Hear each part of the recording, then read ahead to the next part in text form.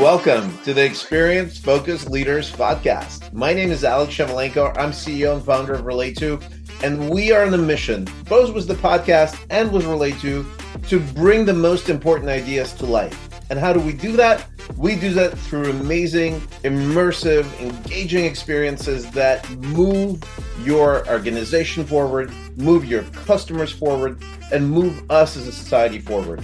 So if you love ideas, if you love bringing these ideas to life, stick around. Also, at the end of the podcast, we'll reveal how you could potentially be a guest speaker on the podcast as well. Let's get started.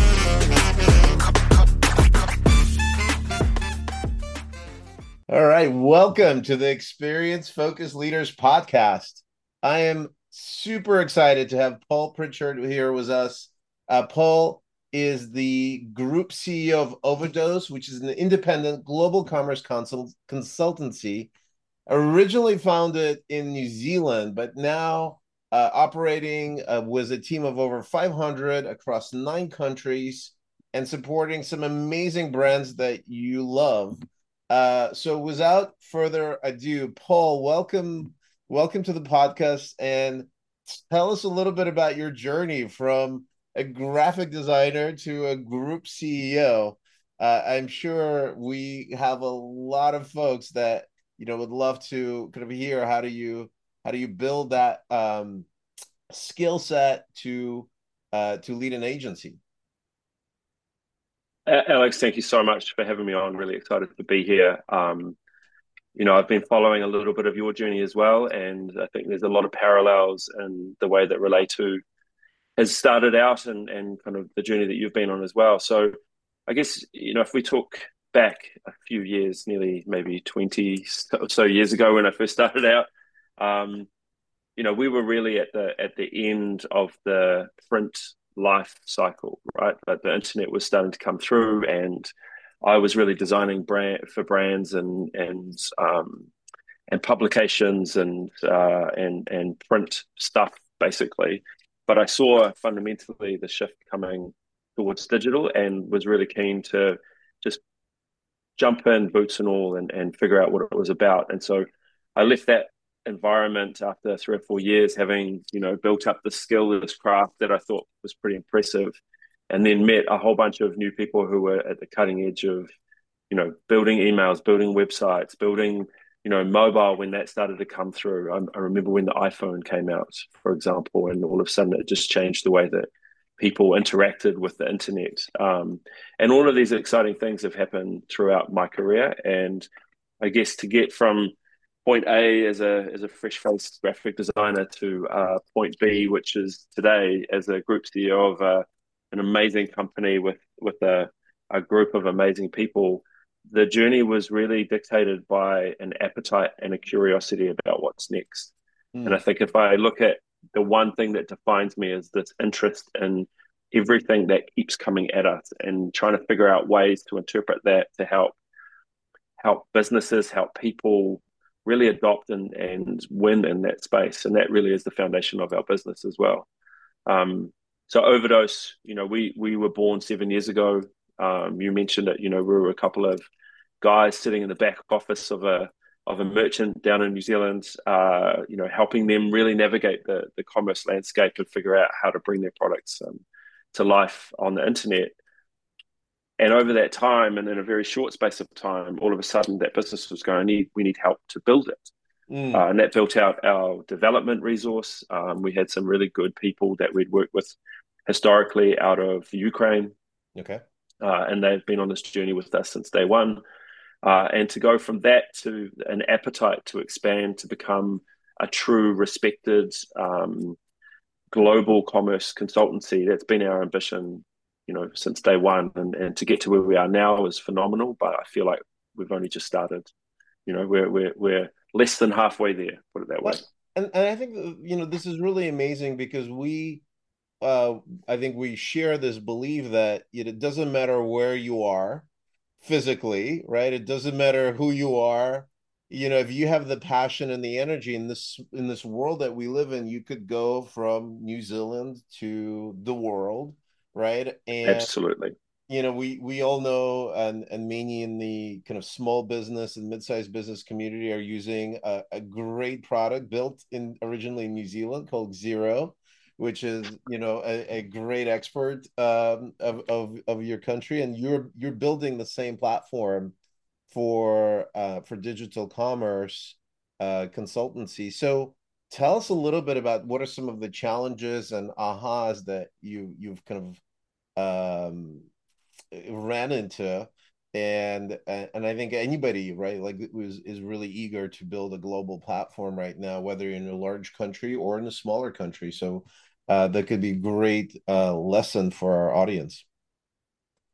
Yeah, I mean, I think how long have you got? Because the lessons that we've learned in 7 years have been hard, fast, and sometimes quite Well, we brutal. use behavioral science. So basically, in behavioral science, you kind of anything between 3 and 7 points will be remembered. Anything over that is sort of a hard one.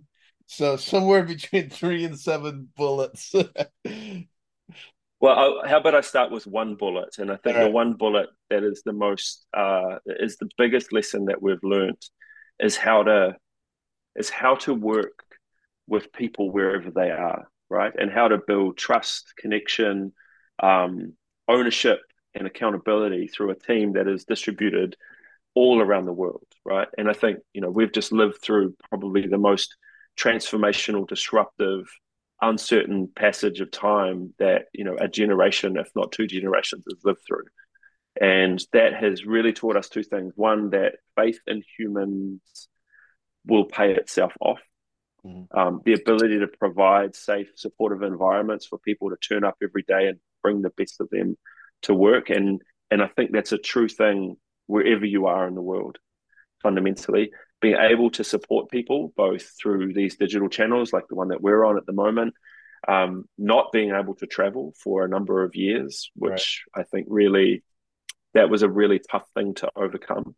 Um, to ride the wave of global economic um, challenges, right? Like foreign exchange became such a really big thing for us. The ability to pay people in US dollars and in the pound and in euros and everything. And I don't know if any of your listeners pay any attention to the New Zealand dollar on the FX exchanges, but it's not a very high ranking currency. So that was probably those two lessons, really understanding how to work with people properly, give them the environment to be the best they are, support them to do that, catch them when they fall, give them the space to be great, and then just watching all of the levers in our business, particularly financially, to ensure that we're stable, that we have runway, that we can support the growth.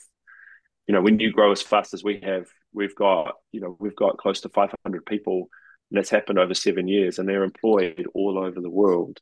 There has to be something there that binds them together. There has to be a culture that is created that allows them to feel like they're part of something bigger than what it is that they sit in front of and the team that they're with as well. So Well, people let's is the double biggest click on thing. that. Let's double click on that really quickly. So the culture, well, you cannot meet in person, right? And especially even in the best of times, a trip from New Zealand to Ukraine would not be an trivial affair. But certainly during pandemic, or during crazy times we live in right now, this is much. Mm. Um, so we think a lot about how do we create always on resources, like how do we create the types of content for internal and ultimately for the customer experiences that really travels and helps people get was minimal amount of fuss, get to kind of the right answers.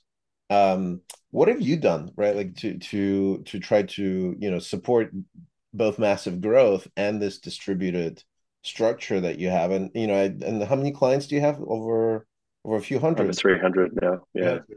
Right, and you have clients that are a lot of them, and they're demanding, right? I saw some of the brands, and I'm like, oof. All of them. I wear like, All of them.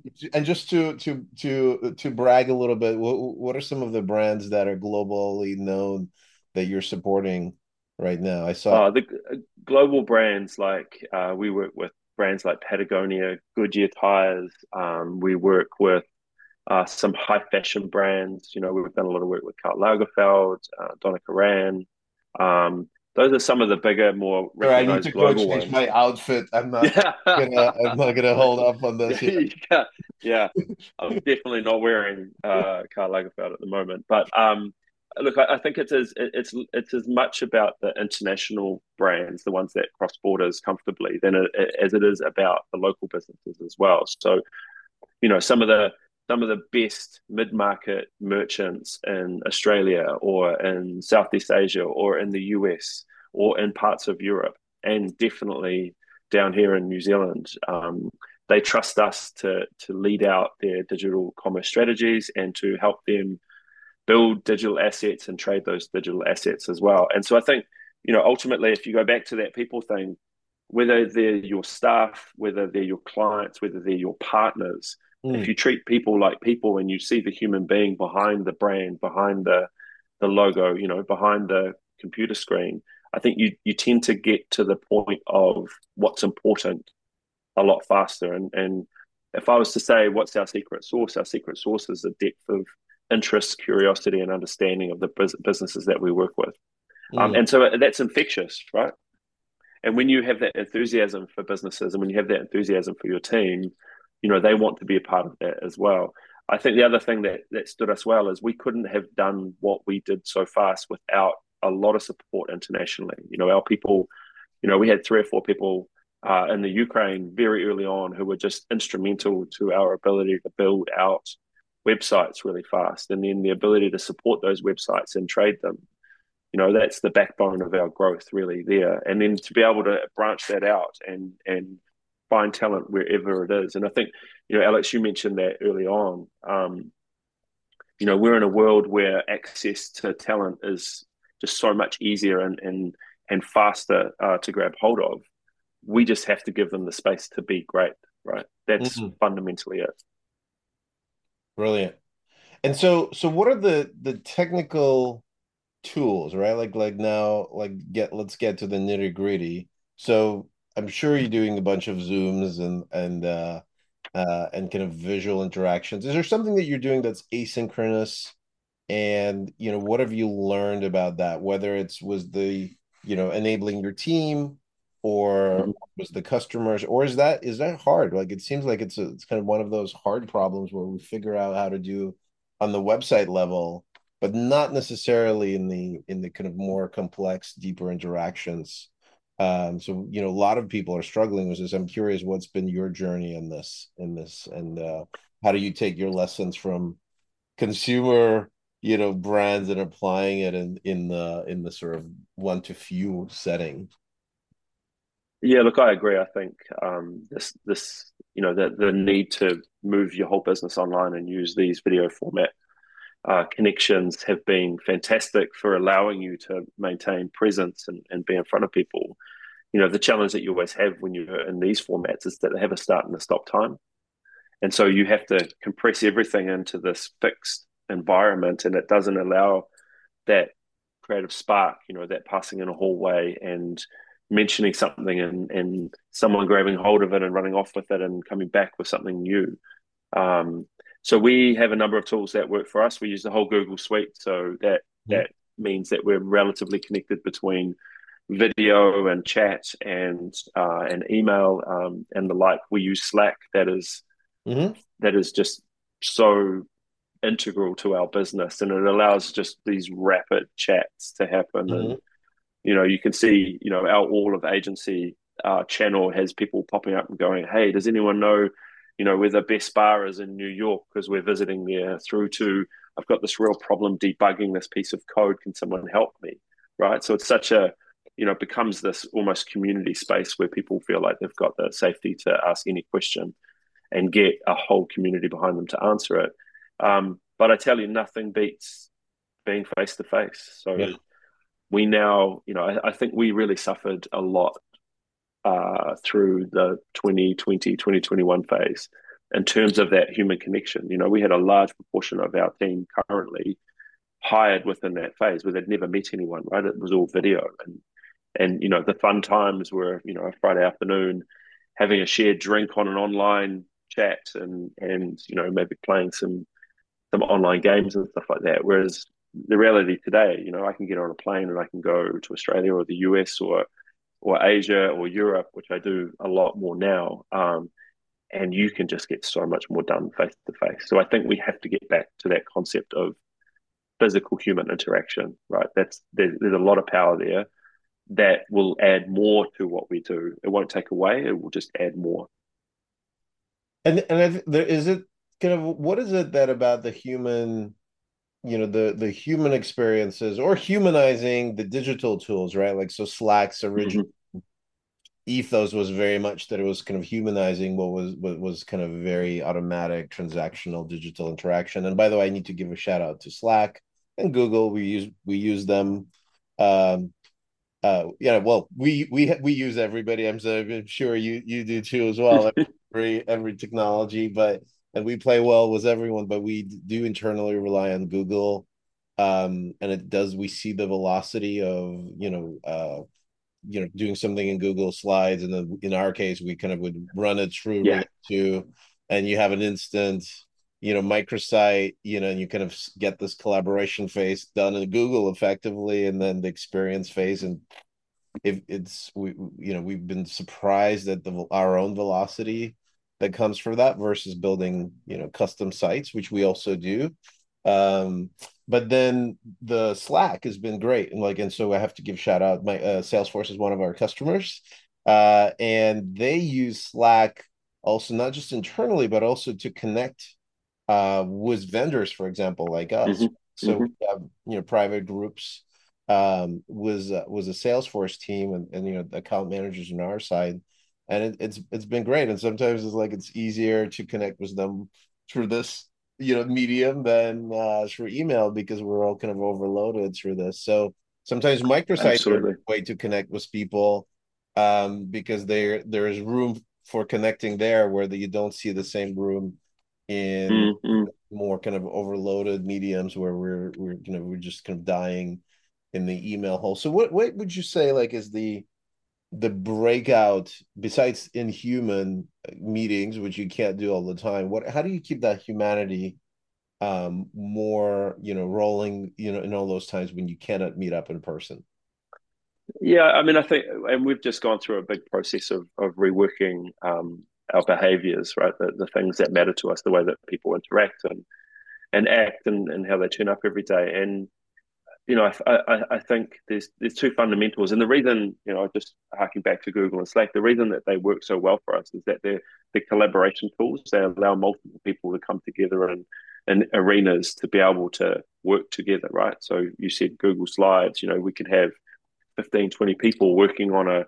presentation or a proposal or a piece of work, and you could see exactly where everyone is and what they're doing. We still run financially our reporting layer through Google Sheets because of just the openness of it in terms of interaction and collaboration. And Slack's like that as well. All of our clients are in Slack, so all of our people are client facing. Every person in the business will have some interaction with some client at some stage in a week, and so everyone has the ability to jump into different client environments and be pulled into them as well. So it's a really collaborative space. I think the other things that we do, going back to the behaviors, is and I find most of my job is repeating things, right? It is repeating things to audiences all around the world, and saying them over and over so that they stick, so that they settle in. And well, one thing I say to my leadership is we only have two jobs as leaders in our business. The first one is to create a safe and supportive environment for our staff so Mhm. that they can build value-based relationships with our clients, right? And the behaviors that we value within our teams are really simple stuff, right? Empathy, so the ability to think and accept others' points of view, and not necessarily agree with them, but accept them, right? And that covers a whole raft of things, everything from inclusion through to being able to have a constructive conversation rather than an argument. Um, we believe fundamentally in momentum, and momentum is about making decisions fast Mhm. and understanding the consequences, right? The longer you wait for perfection, the further away from your goal that you get, we believe. So we'd rather move fast, figure out what works, what doesn't, and then adapt. So that's a really key one. Together is probably the core, right? The ability, the belief that together we're better than we are individually, that our team is no one individual, right? That goes for every single person in the business, myself included. We are much better together, and we make that happen, right? It is just such a core part of what we do. So everyone has someone else they can rely on. We Mhm. believe in dual leadership. So every person has another person, almost their yin and yang, right? To be able to think about leadership together rather than just one person's voice running off there. Um, and courage, right? Courage is the kind of key one, really, when it comes to being brave enough to have an opinion, brave enough to speak up, brave enough to share your thoughts, right? Mm. And we create environments to allow people to come forward, whether that's video groups. Like I've been on all staff calls multiple times this year just to show my face and share my thoughts. But it's a great environment to allow people to come in and ask questions. But Mhm. even those ones that don't feel comfortable, we do a whole bunch of internal anonymous surveys that Interesting. allow us to get that raw, really raw feedback. So, those people who have got this kind of burning question, but they're afraid to ask, or people who are not that happy about certain things, they have a channel where they can go in and, almost that digital suggestion box, and then we act on it. So I think, look, it's hard. It is always hard because you have to work at it continuously, but it's worth it. Always And it worth it. sounds like at the very beginning, you've kind of said, "Well, I have to keep repeating and encouraging these sort of behaviors." So you use the words, I need to make it stick, right? So Yeah. this triggered for me a wonderful connection. So one of my professors at Stanford was a gentleman by the name Chip Heath, who wrote a book called Made to Stick, and it was kind of he was covering the materials in the book. Um, in the class before the book was written, but then the book was written, and it sort of became quite popular in the kind of geek community of communication focused people that I'm proud to be a member of.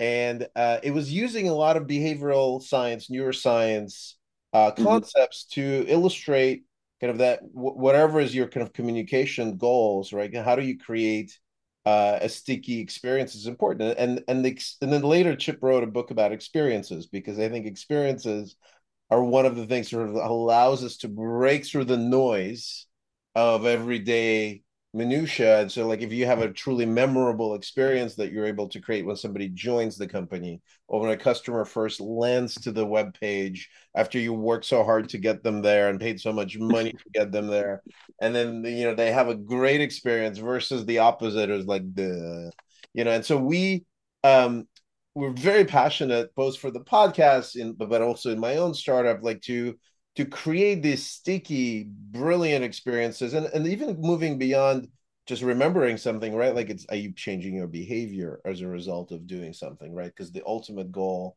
is, is to actually drive behavioral change that becomes a pattern.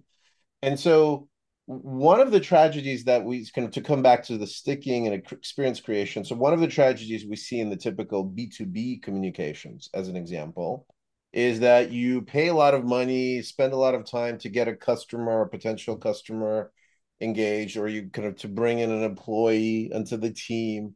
And then you create like this sort of dump them in front of a PDF of some kind, or something that's completely uninspiring. It may be on brand, but it just like doesn't create anything special. And since it's one of the first interaction points, it tends to be more memorable, right? Or if it's um something that really creates your sense to kind of skip a few steps in a long and tortuous journey of getting somebody's to be to get more of their mind share, and you miss that opportunity and it's gone. And so I'm curious, like, what do you do in your consumer practice? What do you see some of the challenges with working with more government? You mentioned that before the call, Mm-hmm. B2B clients that have this more complex content, and it's harder to escape the gravity of some of the content, you know heavy content.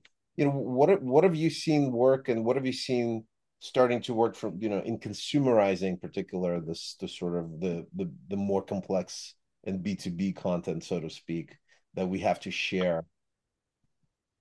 Yeah, look, I think, when you talk about complexity, that means different things to different people.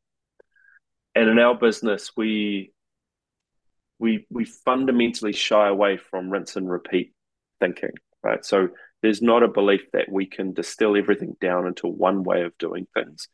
And in fact, it's almost the opposite. The way that we win and the way that we help our merchants grow is by helping them find their unique place in the market, how they stand out, right? And so I think a lot of businesses think about how do you fit in and how do you become similar. Our job is to help our businesses stand out. So we look at ways of being different. And in fact, one of the core statements that we started off with was it's better to be different than better, right? Which means you're not competing against people to be better than they are. You're actually looking at the market and going, what's the differentiator? How do we be something that's not the same? And I think that goes down to a couple of key points. One is the reason that we repeat things over and over again is because we try and stay simple, right? We Mm. try and stay focused on simple things so that we don't get overwhelmed with the complexity. And part of the challenge when you're particularly dealing with big B2B companies who have very complex environments, both from a technology stack, potentially from a product set or a service set, and definitely from just the scale of operation, right? You're thinking international supply chains, you're thinking the types of organizational structure that they have in there, everything from salespeople to manufacturing to, people in there that literally count nuts and bolts, right? The organizational structure as well as the technology structure is a really difficult thing to overcome if you don't spend the time understanding it. And so building intimacy with the businesses that we work with, particularly the ones that we're looking at bringing in as a new client, we spend a lot of time trying to understand who they are, what they're about, what makes them tick, what are the real problems, right? Most businesses will come to us and go, we need a new website. Mm-hmm. And the answer is, tell us why and show us what you've currently got. And often we actually spend a year working with them on the existing platform because they're just not getting the most out of it, Yeah. right? It's better to, you think about buying a new car, right? You don't buy a new car and then see another one that you like, the next day and go and buy that one. You use your car for a number of years, right? You get some mileage out of it. You get to a certain point that makes you feel comfortable. And then you feel you've got value out of it. And then you're willing to move on. Well, the digital assets are the same thing. Mm. There's no point in jumping onto the next best trend if it's not going to be significantly more valuable for you. So we spend a lot of time And there's understanding no businesses. guarantee that you'll get any better at using the next Exactly. one if you haven't figured out how to use the one that you already have. So like we see people that are like, oh, I don't want to create any more PowerPoints. And then you look at their PowerPoint, it's like you don't know how to even use PowerPoint, as an example. Let's not be too blunt about it. So maybe you kind of, figure that out, figure out how to distribute it and hey, we can help with that. But like, Mm. some people that are like, oh, I don't know how to, create a beautiful thing. But I think because I buy this new widget or I hire this, I could all of a sudden, magic is going to happen and I'm going to become a wizard at creating beautiful things. And you see that kind of as some sort of human mental block, or what's your take on that? Yeah. Well, I mean, I think two things, right? The businesses that we work with, particularly the founder-led ones or the, ones built from the ground up, there's definitely a piece of heart that's attached to the business and the brand, Mm-hmm. right? So you're not talking necessarily about true, only purely commercial outcomes. You're talking about the presentation of someone's passion, right? It's their life. They've built it from the ground up. They've mortgaged the house, 10 years ago, and they've come out the back end of that, and now they're into this kind of great environment where they've got a proper business. You can't take away that wish to be, I want my brand to be beautiful. But I guess there's so much more advances in technology to make it easier to launch things, right? Like you think about low code and no code, right? You think about some of the work that you're doing, the pace at which you can take an asset and translate it into something new. And there's a lot of that going on. If you look at we're on the cusp. I say we're there now, but it will be fully bedded into our culture. AI will literally transform the way that we operate in good ways, right? Some in bad, but I think fundamentally it's good because it will extend our skill sets. It will give us more capability to do better and faster and smarter work. And if you look at that, the ability to get something live, to get an experience, customized, personalized, deeply oriented towards human interaction and learning all the time. What's our job in that space? Our job is to help craft that. Our job is to lead that journey and take our clients, particularly, and our team members Mhm. on that journey so that they can find their place in this new world, right? And everyone's place is different, right? There's not the faster that we try and simplify and get to the middle, the more vanilla everything becomes. So our job is to stand out. Our job is to be different.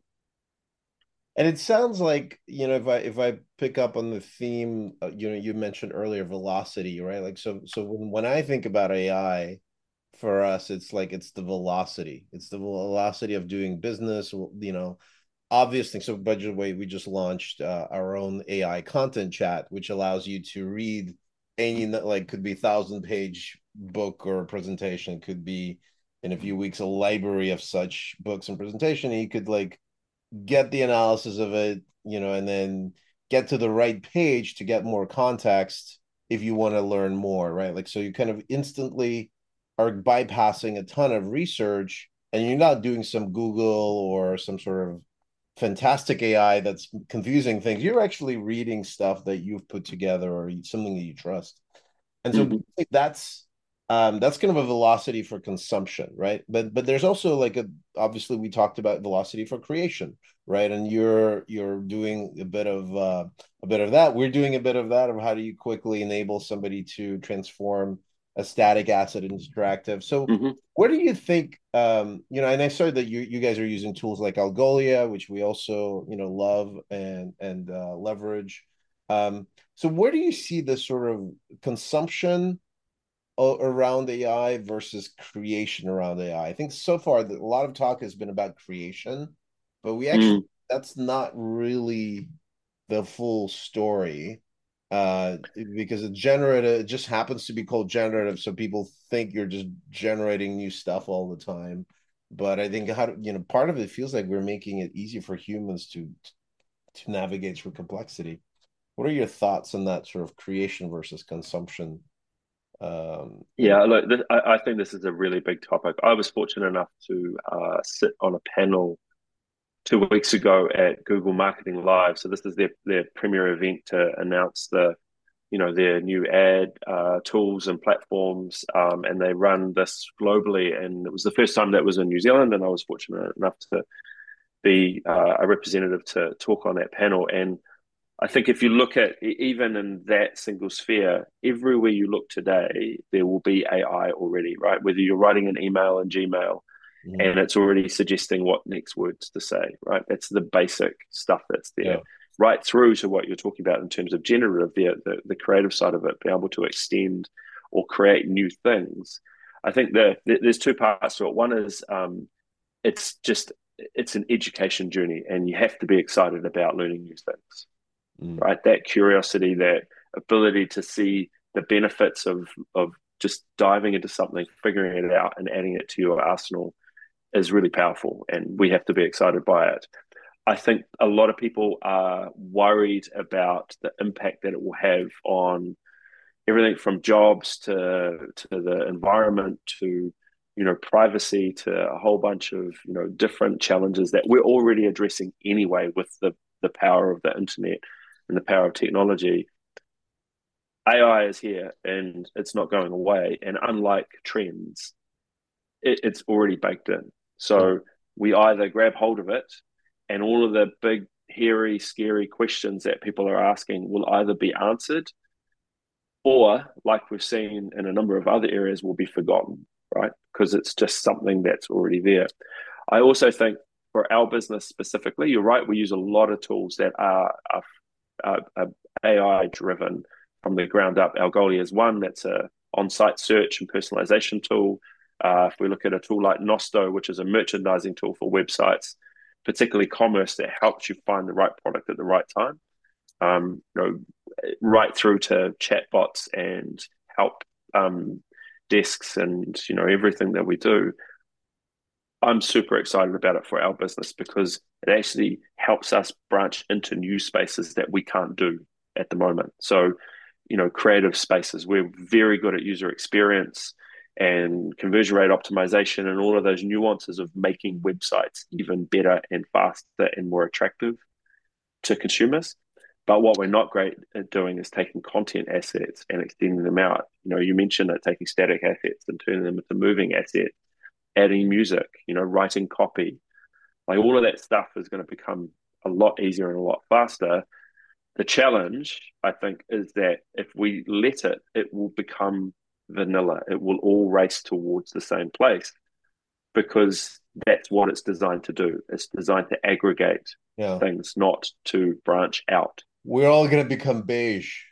Yeah, Yeah. or we'll all be Feel wearing that. black, right? Yeah.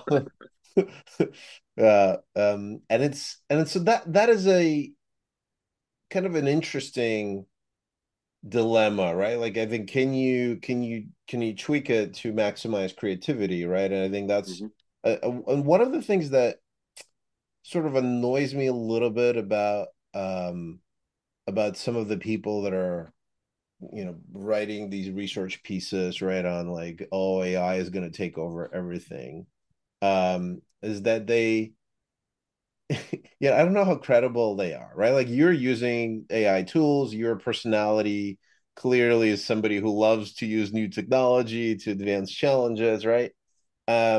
You work at an organization that achieved hyper growth in a people business, which is even harder, frankly, than in a Mm-hmm. technology business like ours. So hats off to you on kind of on doing that. Thank you. So you're kind of in this sort of innovation mode. A lot of people writing about AI are people that either were writing about blockchain yesterday or somebody in a consultancy organization that frankly couldn't innovate their way out of a paper bag and are just kind of regurgitating some things and doing some sort of high level analytics, putting out 80-page report on how AI is going to change everything as a PDF, mind you, right? Like which like is unreadable and like so again, maybe very smart people, maybe way more analytical capable of people than I am. And people that work at a brand that kind of supports that. But you've have a long journey in the tech world that you've always adopted new things. What's your general take on the sort of opinion setting and congruency that between the people that actually do it and the people that talk about it or advise on it?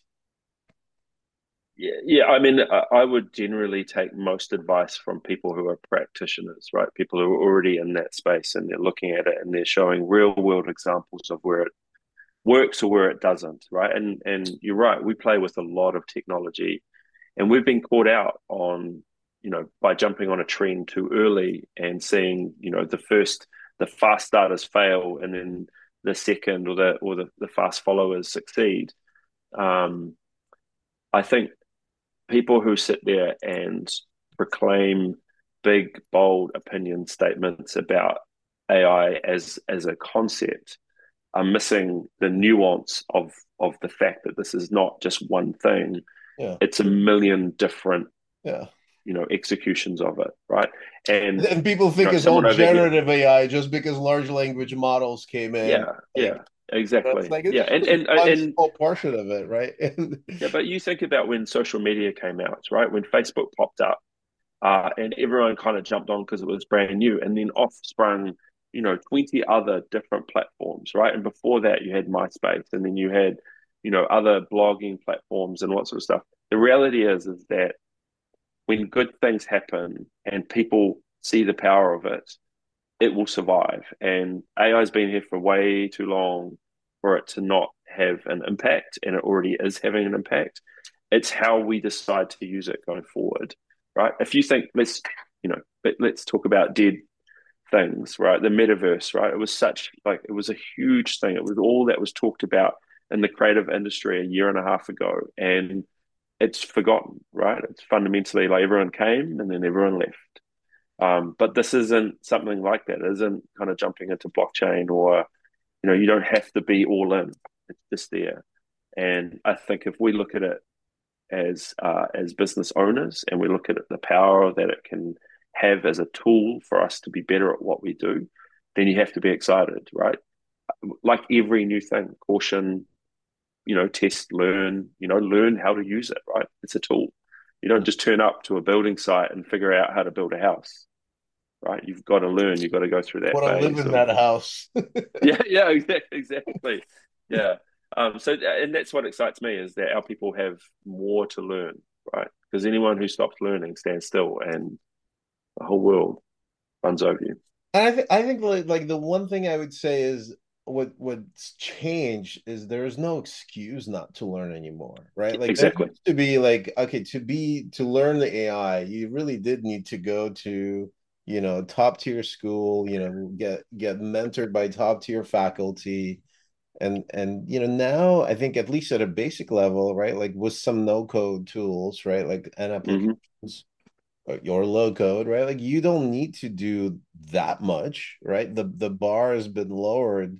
So why aren't you, taking advantage of that is sort of Yeah, the exactly. question. And I think there's something to this too, back to human nature and kind of like our ability to process change, right? So I think a lot of what we focus and what a great experience focused leaders that we pay attention to, they kind of create the types of experiences that a motivate you, but b also shrink the complexity, shrink the change that's ahead of people, so they are not like feeling this overwhelm, right? And Mm. give up on doing anything and go back to watching Downton Abbey, back like which is lovely, by the way, right? And I have been exposed to a few episodes and found the humor quite charming, but it's sort of like the it's sort of the opposite almost of um moving on and kind of trying to reimagine the future. So,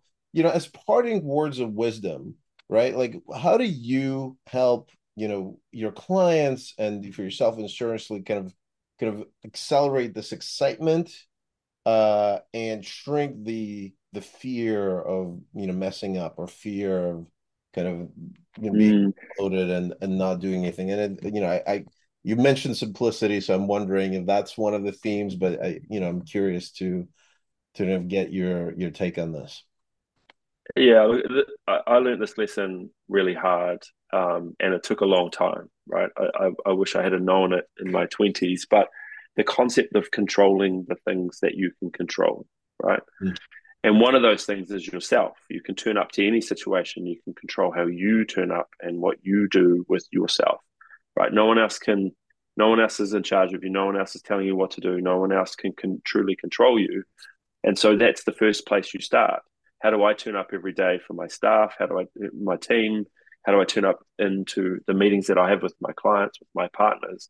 I turn up with enthusiasm, because I tell you what, if I'm not enthusiastic about it, there's no point in me being there, right? So that's one thing that I control. The second thing is a realization Well, that that, just pretty that much cancels the entire French market. And yeah, no, I'm taking this one in France right now, so I get the right to make it. But that's interesting. So you're basically kind of bringing the energy. If you're going to do something, you're going to do it well, and you're going to bring the energy that kind of yeah, radiates this. So, like, and this applies to you. It probably applies to the digital work that you're doing, right? If you're going to absolutely. do it well. Okay, got it. Yeah, and I think once you come to this pure realization that no one else controls the way that you are going to approach something, it frees you up to be able to look at anything and see potential and possibility. And so wherever we look, like, we deal with some pretty hard stuff, right? Like what's happened in the Ukraine, we had over 200 people there, and when that kicked off in February of last year, that was I mean, that's the hardest thing that I've ever had to face personally. When I know, 200 people that I talk to Mm-hmm, weekly mm-hmm, are in trouble, right? They're in a place of turmoil. So I think that stuff really comes home to roost, where there's nothing you can do to stop that. All you can do is what we turn up every day and do, which is support our people. And so when you have that really pure baseline fear of safety of humans, and you realize that you can only do what you can do, it's quite empowering because it means that you free yourself of worry, you free yourself of being overwhelmed. Um, the reason I said that I repeat myself is because I believe that people need to hear good things often. mm. So they need to hear things repeated so that it just becomes second nature for them, right? My whole leadership team will say, as soon as I start saying the two things that are important to me, they'll repeat it immediately. Yes, we know, blah, blah, blah, blah. But that's great for me because it means they actually get it and they start saying it to other people. And it's infectious, right? So energy and passion and drive and curiosity and the hunger to learn is infectious, and people get in behind that stuff. They want to be part of that. And if you show that to your clients, you show that hunger to listen and learn about their business, learn about what drives them, learn about what makes their business work and what doesn't. All of a sudden you can have this really simple conversation with them saying, I've been thinking about your business. Here's an idea. Or I've been thinking about your business. Have you thought about this? And these are really powerful, simple statements that have very deep and long tail impacts. And that's, our business is about having impact. We've got to find simple ways to do that. So it's really about caring and listening and then bringing that energy in. So, When you put it that way, it sounds pretty soft, but I think there's a lot of power in well, so, and it's oversimplifying, but let's that. complicate it, right? Like, so you're in a digital context, right? And you're you're your customer, you put yourself in your customer's shoes, right? And so what Mm-hmm. listening means, in the sense, is kind of the digital body language, right? Are you paying attention to what they're doing? You can't hop on a Zoom with them because they're on a website, or they're in a document, Yes. or so, like if it's a B2B service. So we stole, frankly, this idea of a digital body language from more of a consumer digital world, and we're applying it to ourselves. We're applying it to the kind of complex messages where typically it's sort of, here's a attachment, good luck, and then like you meet later and say, oh, did you see the thing I put on page 54? And you're like, and no, I never got, because that was attachment number 4 in your email of Christian attachments. And and so this is sort of what we've learned, is that like people like often are very ignorant of what's actually going on, and they kind of make up stories because we're humans and we make up Mm-hmm. stories, and it's like, we're going to win that deal, and the client has never even looked at your stuff, and you're in the column C, and they're like, there's a sort of hard reckoning that's coming. So um back to kind of, given the power of kind of really caring and kind of understanding what's going on, right? And we know that the what people actually do is more important what they say they do or what they intend to Of do, course. right? Of Because it's course. the actual, like, it's the true measurability. So we bring that, outside of just Google Analytics universe to, or Adobe Analytics, maybe in your case, right? Like to anybody who shares, even their presentation or some sort of ebook masterpiece. What are you what have you found, right? Like, from working with so many clients, such great brands, around the digital behavior? How is it changing? What's happening? What are how are the bars are, you know, changed during pandemic and then post, obviously now. And then maybe was the recessionary environment right now, like, is there another change? And so any sort of words of wisdom across that spectrum would be helpful for all of us.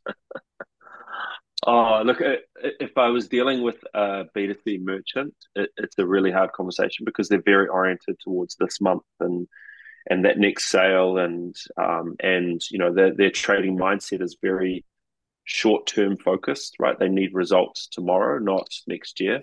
And and it's cold comfort when you talk about change and state that that's the one thing that is constant is change. So if we are not comfortable with change, if we're not comfortable being uncomfortable, then it's pretty hard to navigate through, right? That's where I think a lot of our businesses get really stuck because the technology landscape changes, right? They're stuck with legacy tech and they're trying to figure out how to get off it because their whole business is now anchored into this technology space that is holding them back. Mm-hmm. And we're helping them find ways to strangle that out, right? Putting new things on top of it, creating, a better interface for that customer experience layer. That means that your old ERP or back office system can kind of keep sitting there ticking away while you build out the capex that you need to get rid of it. And that goes back to that statement of let's try and use what you've got so that we can almost pay for the change and the Mm. work that we do together. So that's one way of doing it, is just helping businesses navigate that kind of next step, right? It's just one more step and then another step, right? And often, and to your point around these people who write these big kind of 80-page white papers around kind of the power or the fear or the danger or the downfall that's coming from AI and whatever else is out there, is the reality is that none of it is true until it happens. Mm. And so, don't wait, right? Don't fear it, because if you don't move forward, if you don't take that next step, then what are you missing out on? Like a lot of, it's really interesting, Alex. Like a lot of the businesses that we work with always and currently leave so much opportunity on the table because they're paralyzed by what to do next in the technology space. And our business is designed to help them decide what's next, right? Most merchants, whether you're B2B or B2C, lose sales every day because they don't have really basic stuff set up to follow up a customer's interaction, right? You think about abandoned carts, just Mm. sending an email afterwards to a customer to say, hey, you've left this behind. That has such a massive impact on conversion. So do that. That's really simple. Do that one thing. Once you've got that, you've captured that little cherry that keeps, falling off the table, and then do the next thing, right? Then add in AI powered personalization and loyalty and, all of those kind of great things. But just take one step at a time. And that, I think, is probably our biggest advice to most businesses is don't think about the destination, think about the journey, think about what that next step What's the is next step to in the help. journey, right? Yeah. It's And like, if I I'm tell you gonna what, change Alex, everything. I'm gonna rebuild the website. yeah, And you're like, hey, just when you send your website link in the email, maybe just kind of yeah, have a thumbnail there that sort of, yeah, yeah, that yeah, kind of tells the people what the website is gonna do for them and how it's gonna make their world better. So what you're exactly, saying is like these. So there is actually value in this sort of incrementalism because it helps you get momentum and it helps you not get kind of overwhelmed by the exactly. complexity and the Yeah. cost of the big change, right? Is that kind of hmm hmm Yeah, look, I mean, technology costs a lot of money, and we're working in some fairly big, with some fairly big numbers to implement some pretty transformational, projects within companies, and that's really exciting. But we also work with very, much smaller businesses that have very tight control over their budgets, and they need to extract exceptional returns from their spend. And so you have to be adaptable in that space, right? Yes, we will definitely take that $1 million project, but we'll also say yes to that, $5,000 a month piece of work that will help this business take that incremental next step. Because a year down the track, that business is then going, all right, we're ready, right? We've just reached this next horizon. We've been planning for this. This is our cutoff to allow us to then spend going forward. And that's a good thing because that means their business is ready to do it, not kind of mortgaging the house to kind of pay for the next layer of growth. And that's what we've seen. Growth, if we had a sat down 7 years ago and said our business is going to look like it is today, no, we wouldn't believe ourselves. And so it's just the power of being open to what's coming and adaptable and hungry, always hungry. That's brilliant, Paul. So I think the easy next step for our audience is to go to overdose.digital and take the next step and learn more about what they could be doing for their brand. Paul, what other ways our audience could get in touch with you? LinkedIn's a really good way, and then the website. So Sorry. I'd say either channels is the best place. Our website's pretty straightforward. There's contact details there, or you can reach out to me direct on LinkedIn. Paul Pritchard. It's pretty straightforward to find me. I'm the only one in New Zealand.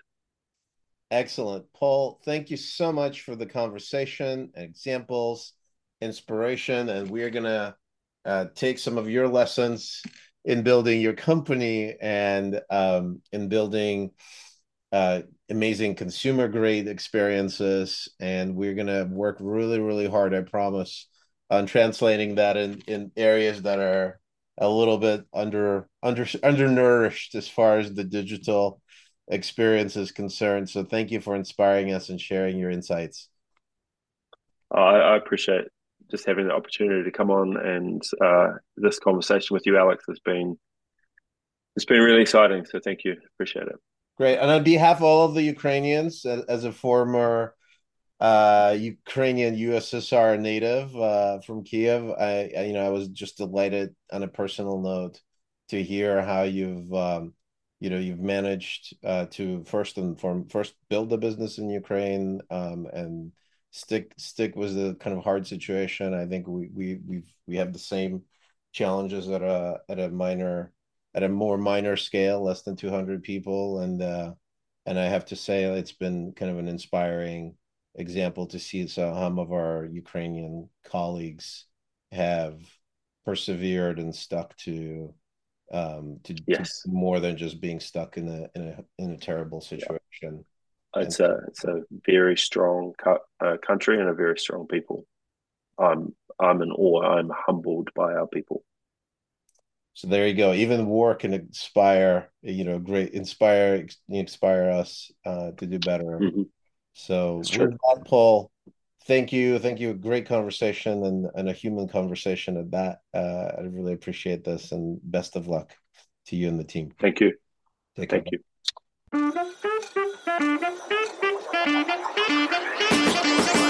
Welcome back. Alex Shivalenko here. Thank you so much for listening to Experience Focused Leaders podcast. You can learn more about us at podcast.relate2.com, RELYTO.com.